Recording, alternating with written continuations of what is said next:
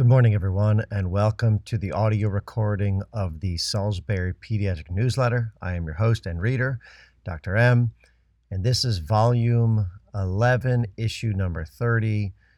This week, we will be discussing dental care and how dental care and hygiene has a lot to do with our systemic and long-term health. First, we need to do the obligatory disclaimer. This week, the information provided in this newsletter is for educational and informational purposes only. It is not a substitute for advice and treatment provided by your physician or other healthcare professional, and it is not to be used to diagnose or treat any health condition. Before we dive deep into this week's newsletter on dental health, I want to touch base a little bit with everyone regarding the new upcoming podcast. The name is officially the Women and Children First podcast, and I have done and completed 2 interviews with the great Dr. Paul Smolin, the wonderful gentleman who has decided to hang up his podcasting career after 11 years and has been gracious enough to give me the reins. So the first interview will be with him and his wisdom in pediatric parenting advice and just what he's learned over the years. The second interview to follow Dr. Smolin will be Dr. Danny Benjamin, a professor of pediatric infectious diseases at Duke University and the principal investigator on the very large North Carolina COVID school study. He will be sharing information on back to school within the COVID world now, also vaccines, efficaciousness in children over the age of 12, and other COVID-related topics. Okay. Let's get started. So this is volume 11, letter 30 of the Salisbury Pediatric Newsletter. Again, I'm your host, Dr. M. And this week we're going to discuss dental care and why it is so important. It has become very clear to me over the years that my initial thoughts on dental care were misguided in the sense of how important it was. I knew it was important with children and in adults in general, just for your tooth's health. But we were never really so clear on how important it is just for systemic health. There were inklings of the heart disease 20 years ago, but now it's becoming clear that it is very important systemically overall. And we're going to discuss some of the data. So I recently listened to a podcast with Dr. Peter Attia.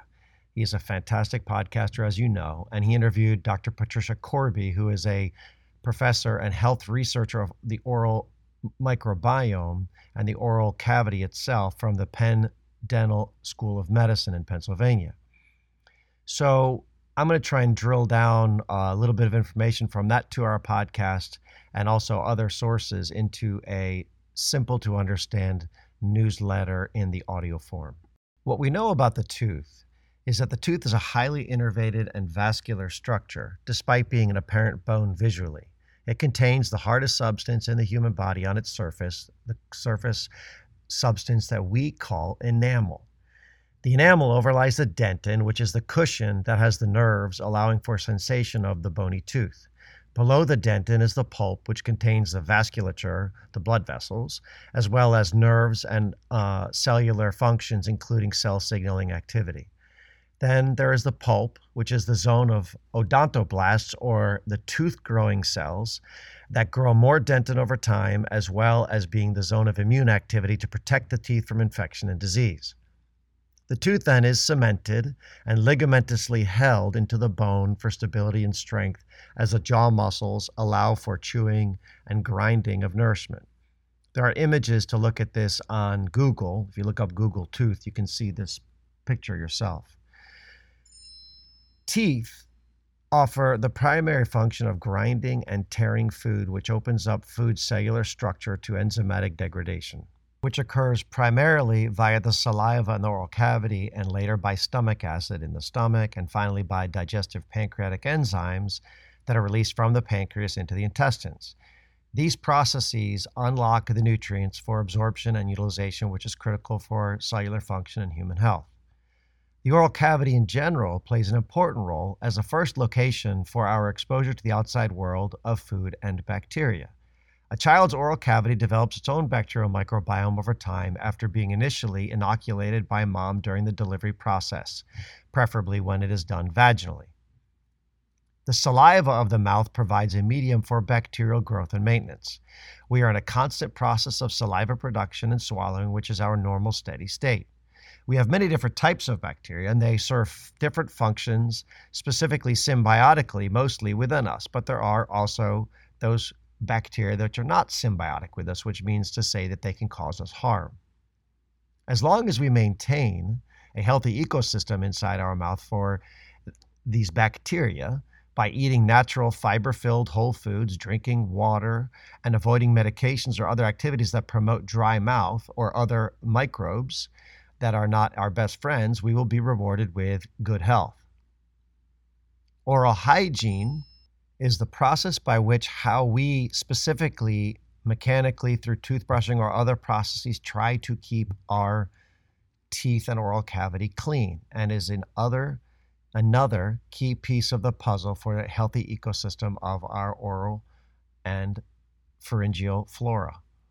To that end, Dr. Corby, the interviewee with Dr. Peter Attia, performed a study comparing flossing of the teeth to not flossing of the teeth in twins who had the same oral microbial pathogens and pre-gingivitis, which is inflammation in the early state, that adults do with periodontal disease, and that they found that the group that did not floss has more harmful bacteria, otherwise known as dysbiosis, and gingival bleeding and inflammation than the flossing group.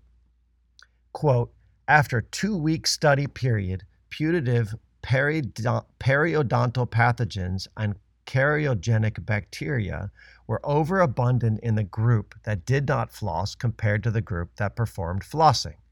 Those included Treponema denticola, Porphyromonas gingivalis, Tenerella forsythia, Prevotella intermedia, Agragadabacter, Actinomycetomacomitans, ooh, that's a mouthful, and Streptococcus mutans.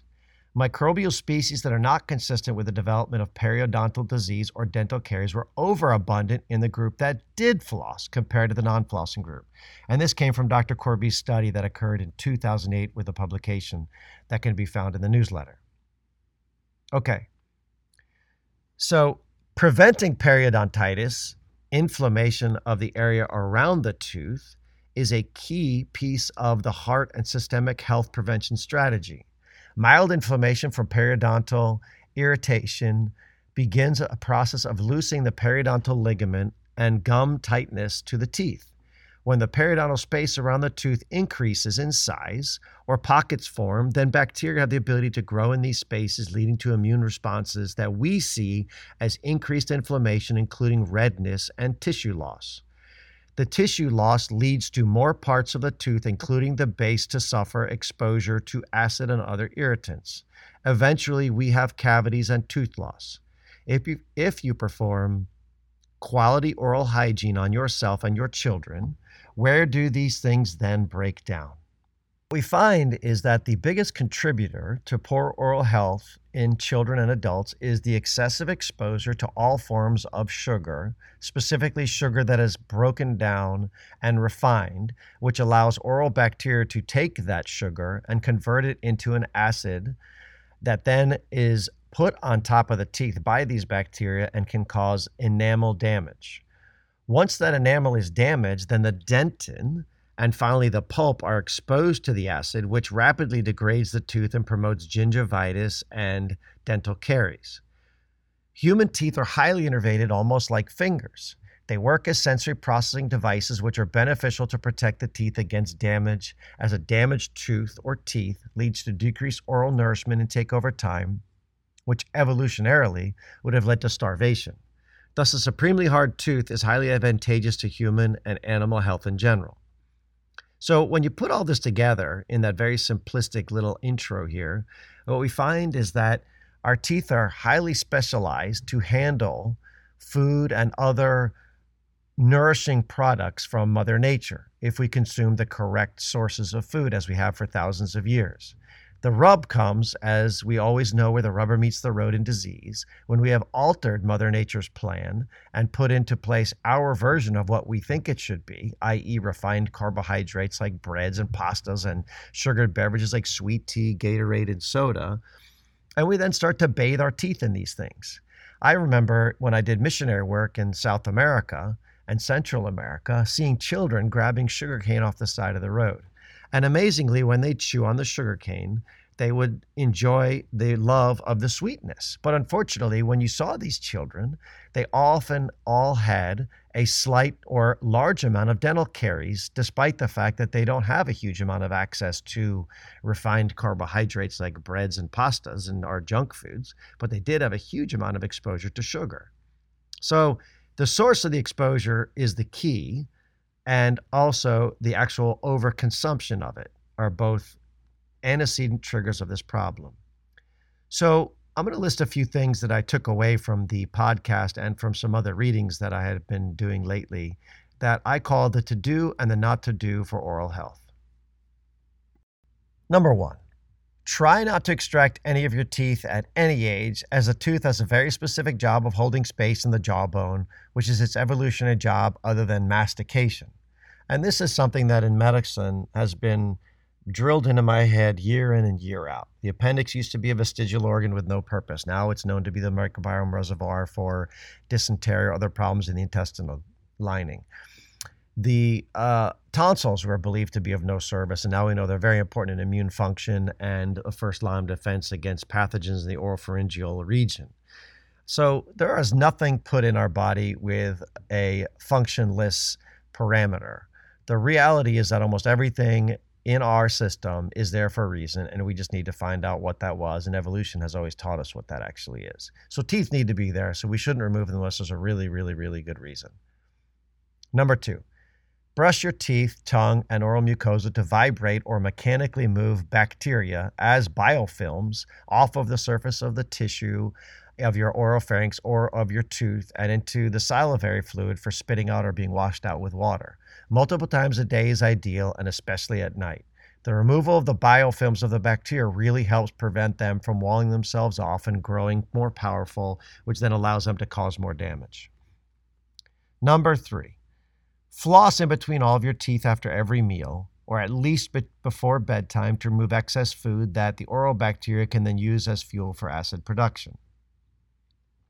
Number 4, do not use mouth rinses daily, as they can kill off the good bacteria, which help control the growth of the bad bacteria, what we call opportunistic bacteria, as they try and gain a foothold in the oral microbiome.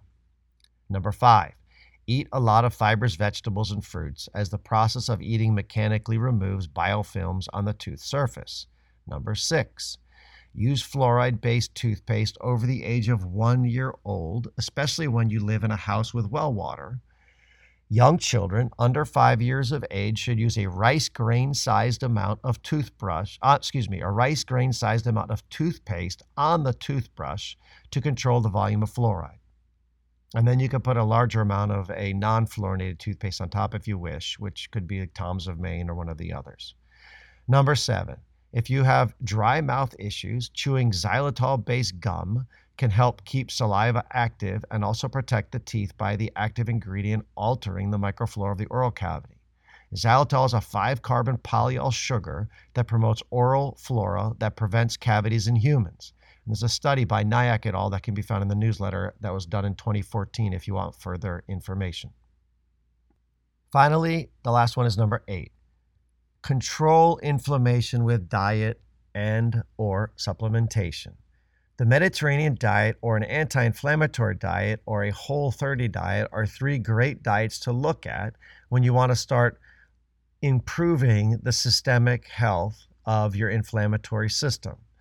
These are natural foods with chemicals that promote the resolution of inflammation and also do not promote inflammation, so you have both sides of the coin being helped. So no increase in inflammation, but also resolution of inflammation that is present.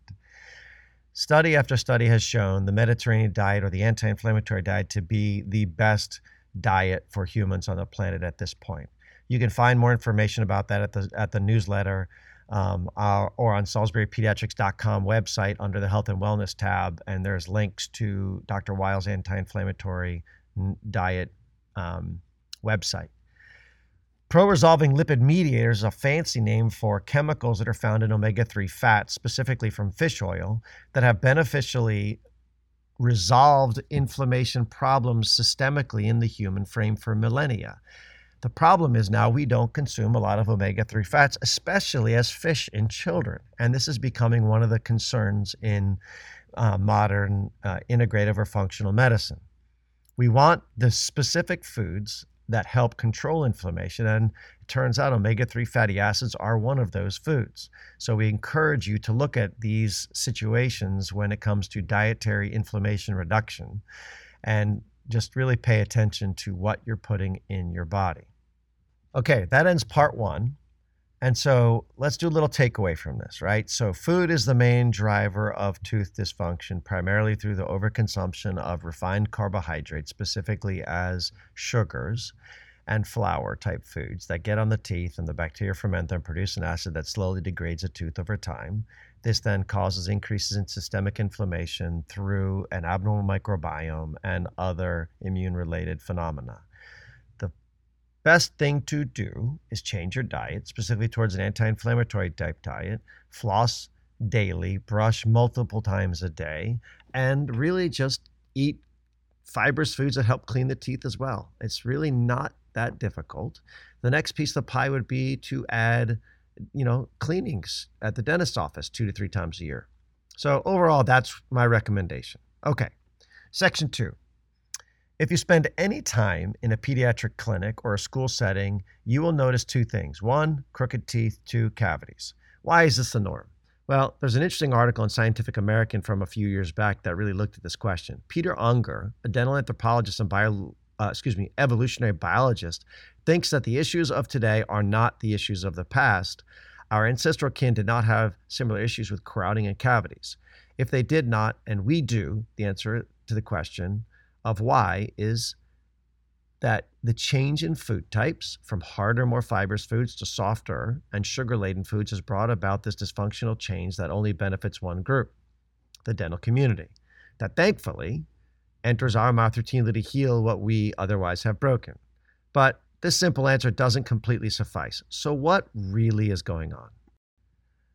So going back to the beginning, when we looked at the tooth, right? It's a bony structure covered with a calcium phosphate material named enamel that holds over this tubular structure of dentin that keeps us in good shape with a hard tooth, right? We chew thousands of times a day, week, breaking down all kinds of different foodstuffs that, is useful, but puts a pounding on the tooth. It's aggressive, it's very hard, it's a really hard mastication process. Interestingly enough, the evolutionary biologists have found that the scales of a shark are made up of similar material and use similar genetic codes as our teeth for a blueprint of their production.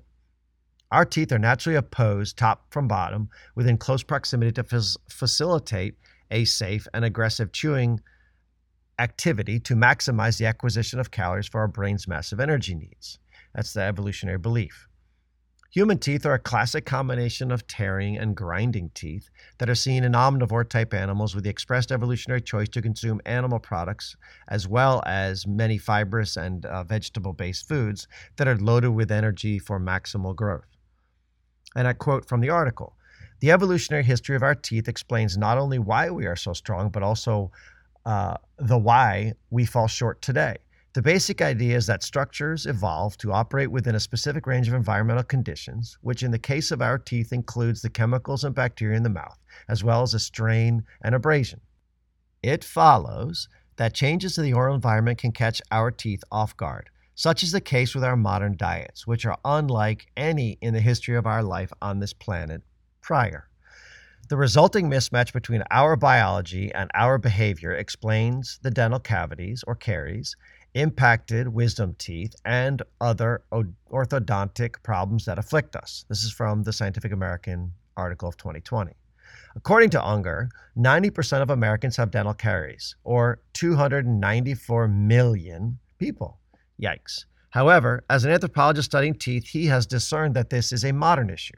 One of the main reasons behind the problem happens to be my favorite topic, the microbiome, or in this case, the oral microbiome. He wrote the section so well that it presented its entirety here as a quote. "To understand why the teeth of the modern-day humans are so prone to decay, we need to consider the natural oral environment. The healthy mouth is teeming with life, populated by billions of microbes representing up to 700 species of bacteria alone. Most are beneficial. They fight disease, help with digestion, and regulate various bodily functions. Other bacteria are harmful to teeth, such as mutans, streptococci, and lactobacillus. They attack enamel with lactic acid produced during the metabolism.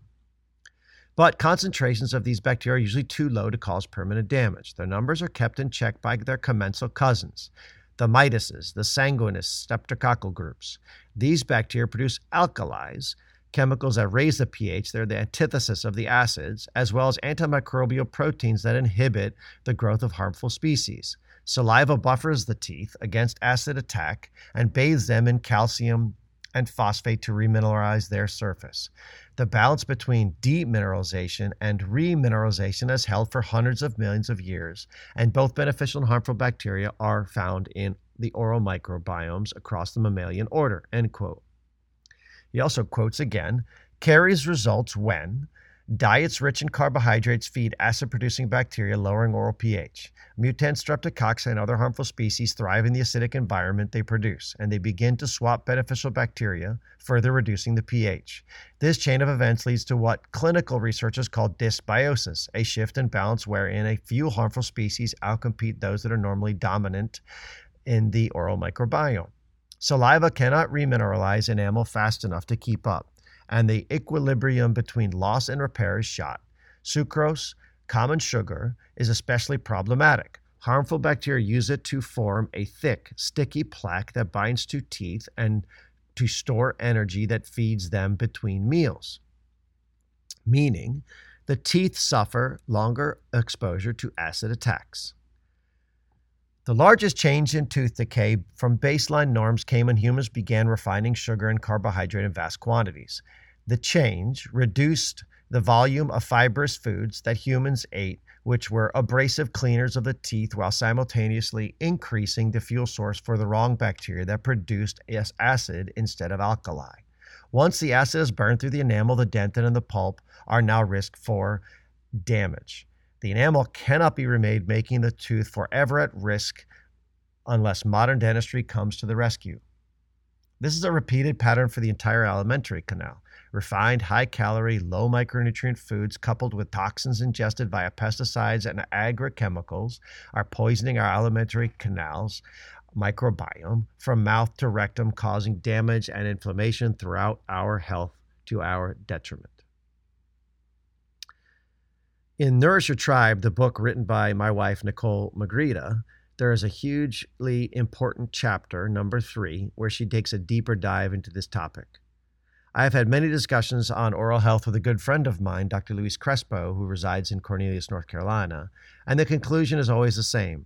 Our infant-toddler diet and lack of proper breastfeeding activity and the technique are driving much of the oral problems that includes caries, malocclusion, or oral motor dysfunction. Reversing these maladies requires early intervention with proper breastfeeding, proper whole food-based eating patterns, and avoidance of refined carbohydrates. So, you see this in 2 different areas where it's a repeated pattern of the wrong choices of the foods we consume, causing a change in the oral microbiome, which then leads to downstream effects on our teeth, which then leads to downstream effects on inflammation. The pattern repeats itself ad nauseum. So again, the take-home points are the same. We need to avoid the foods in their refined form, specifically sugars, that cause problems to our teeth from the earliest ages all the way through the ends of our life, so that we don't suffer dysbiosis of the oral microbiome, therefore increasing the risk for dental caries, ruining our teeth, and potentially causing systemic inflammation far and wide. That's the take-home point, folks. There's also a link in the newsletter to an oat and pumpkin pancake on the Nicole Magritta website, and also I think it's in her book, the Nourish Your Tribe book, but it's fantastic. So if you want to give it a shout, go check NicoleMagritta.com, look under the recipes, and check out oat and pumpkin pancakes. I think you will be very pleased how wonderful they are. I like to freeze them and then pop them in the toaster, put a little sun butter on them with a drizzle of honey, and boy, you got a power-packed meal. Another great website, if you are looking for information on great recipes, go to chefmark.com. with a K, Allison, ALLISON.com. And there is a plethora of great recipes on there that are super healthy. He is a fantastic chef and a fantastic person. I've known him for quite a while now, and I highly encourage you to check out his website. He also has a few books. His most recent one is related to diabetes, and he has another book called Three Boys and a Chef, Simply Good Food. So check it out as well. Good stuff. You can buy it on Amazon, or you can just go to his website. There's a bunch of free recipes there. All right. That concludes Spa Newsletter audio recording of Volume 11, Issue number 30, all things oral health related. I hope you enjoyed it. It has been, as always, an enjoyable experience for me to talk to you. Keep hugging those kids, and until next time, I'm Dr. M.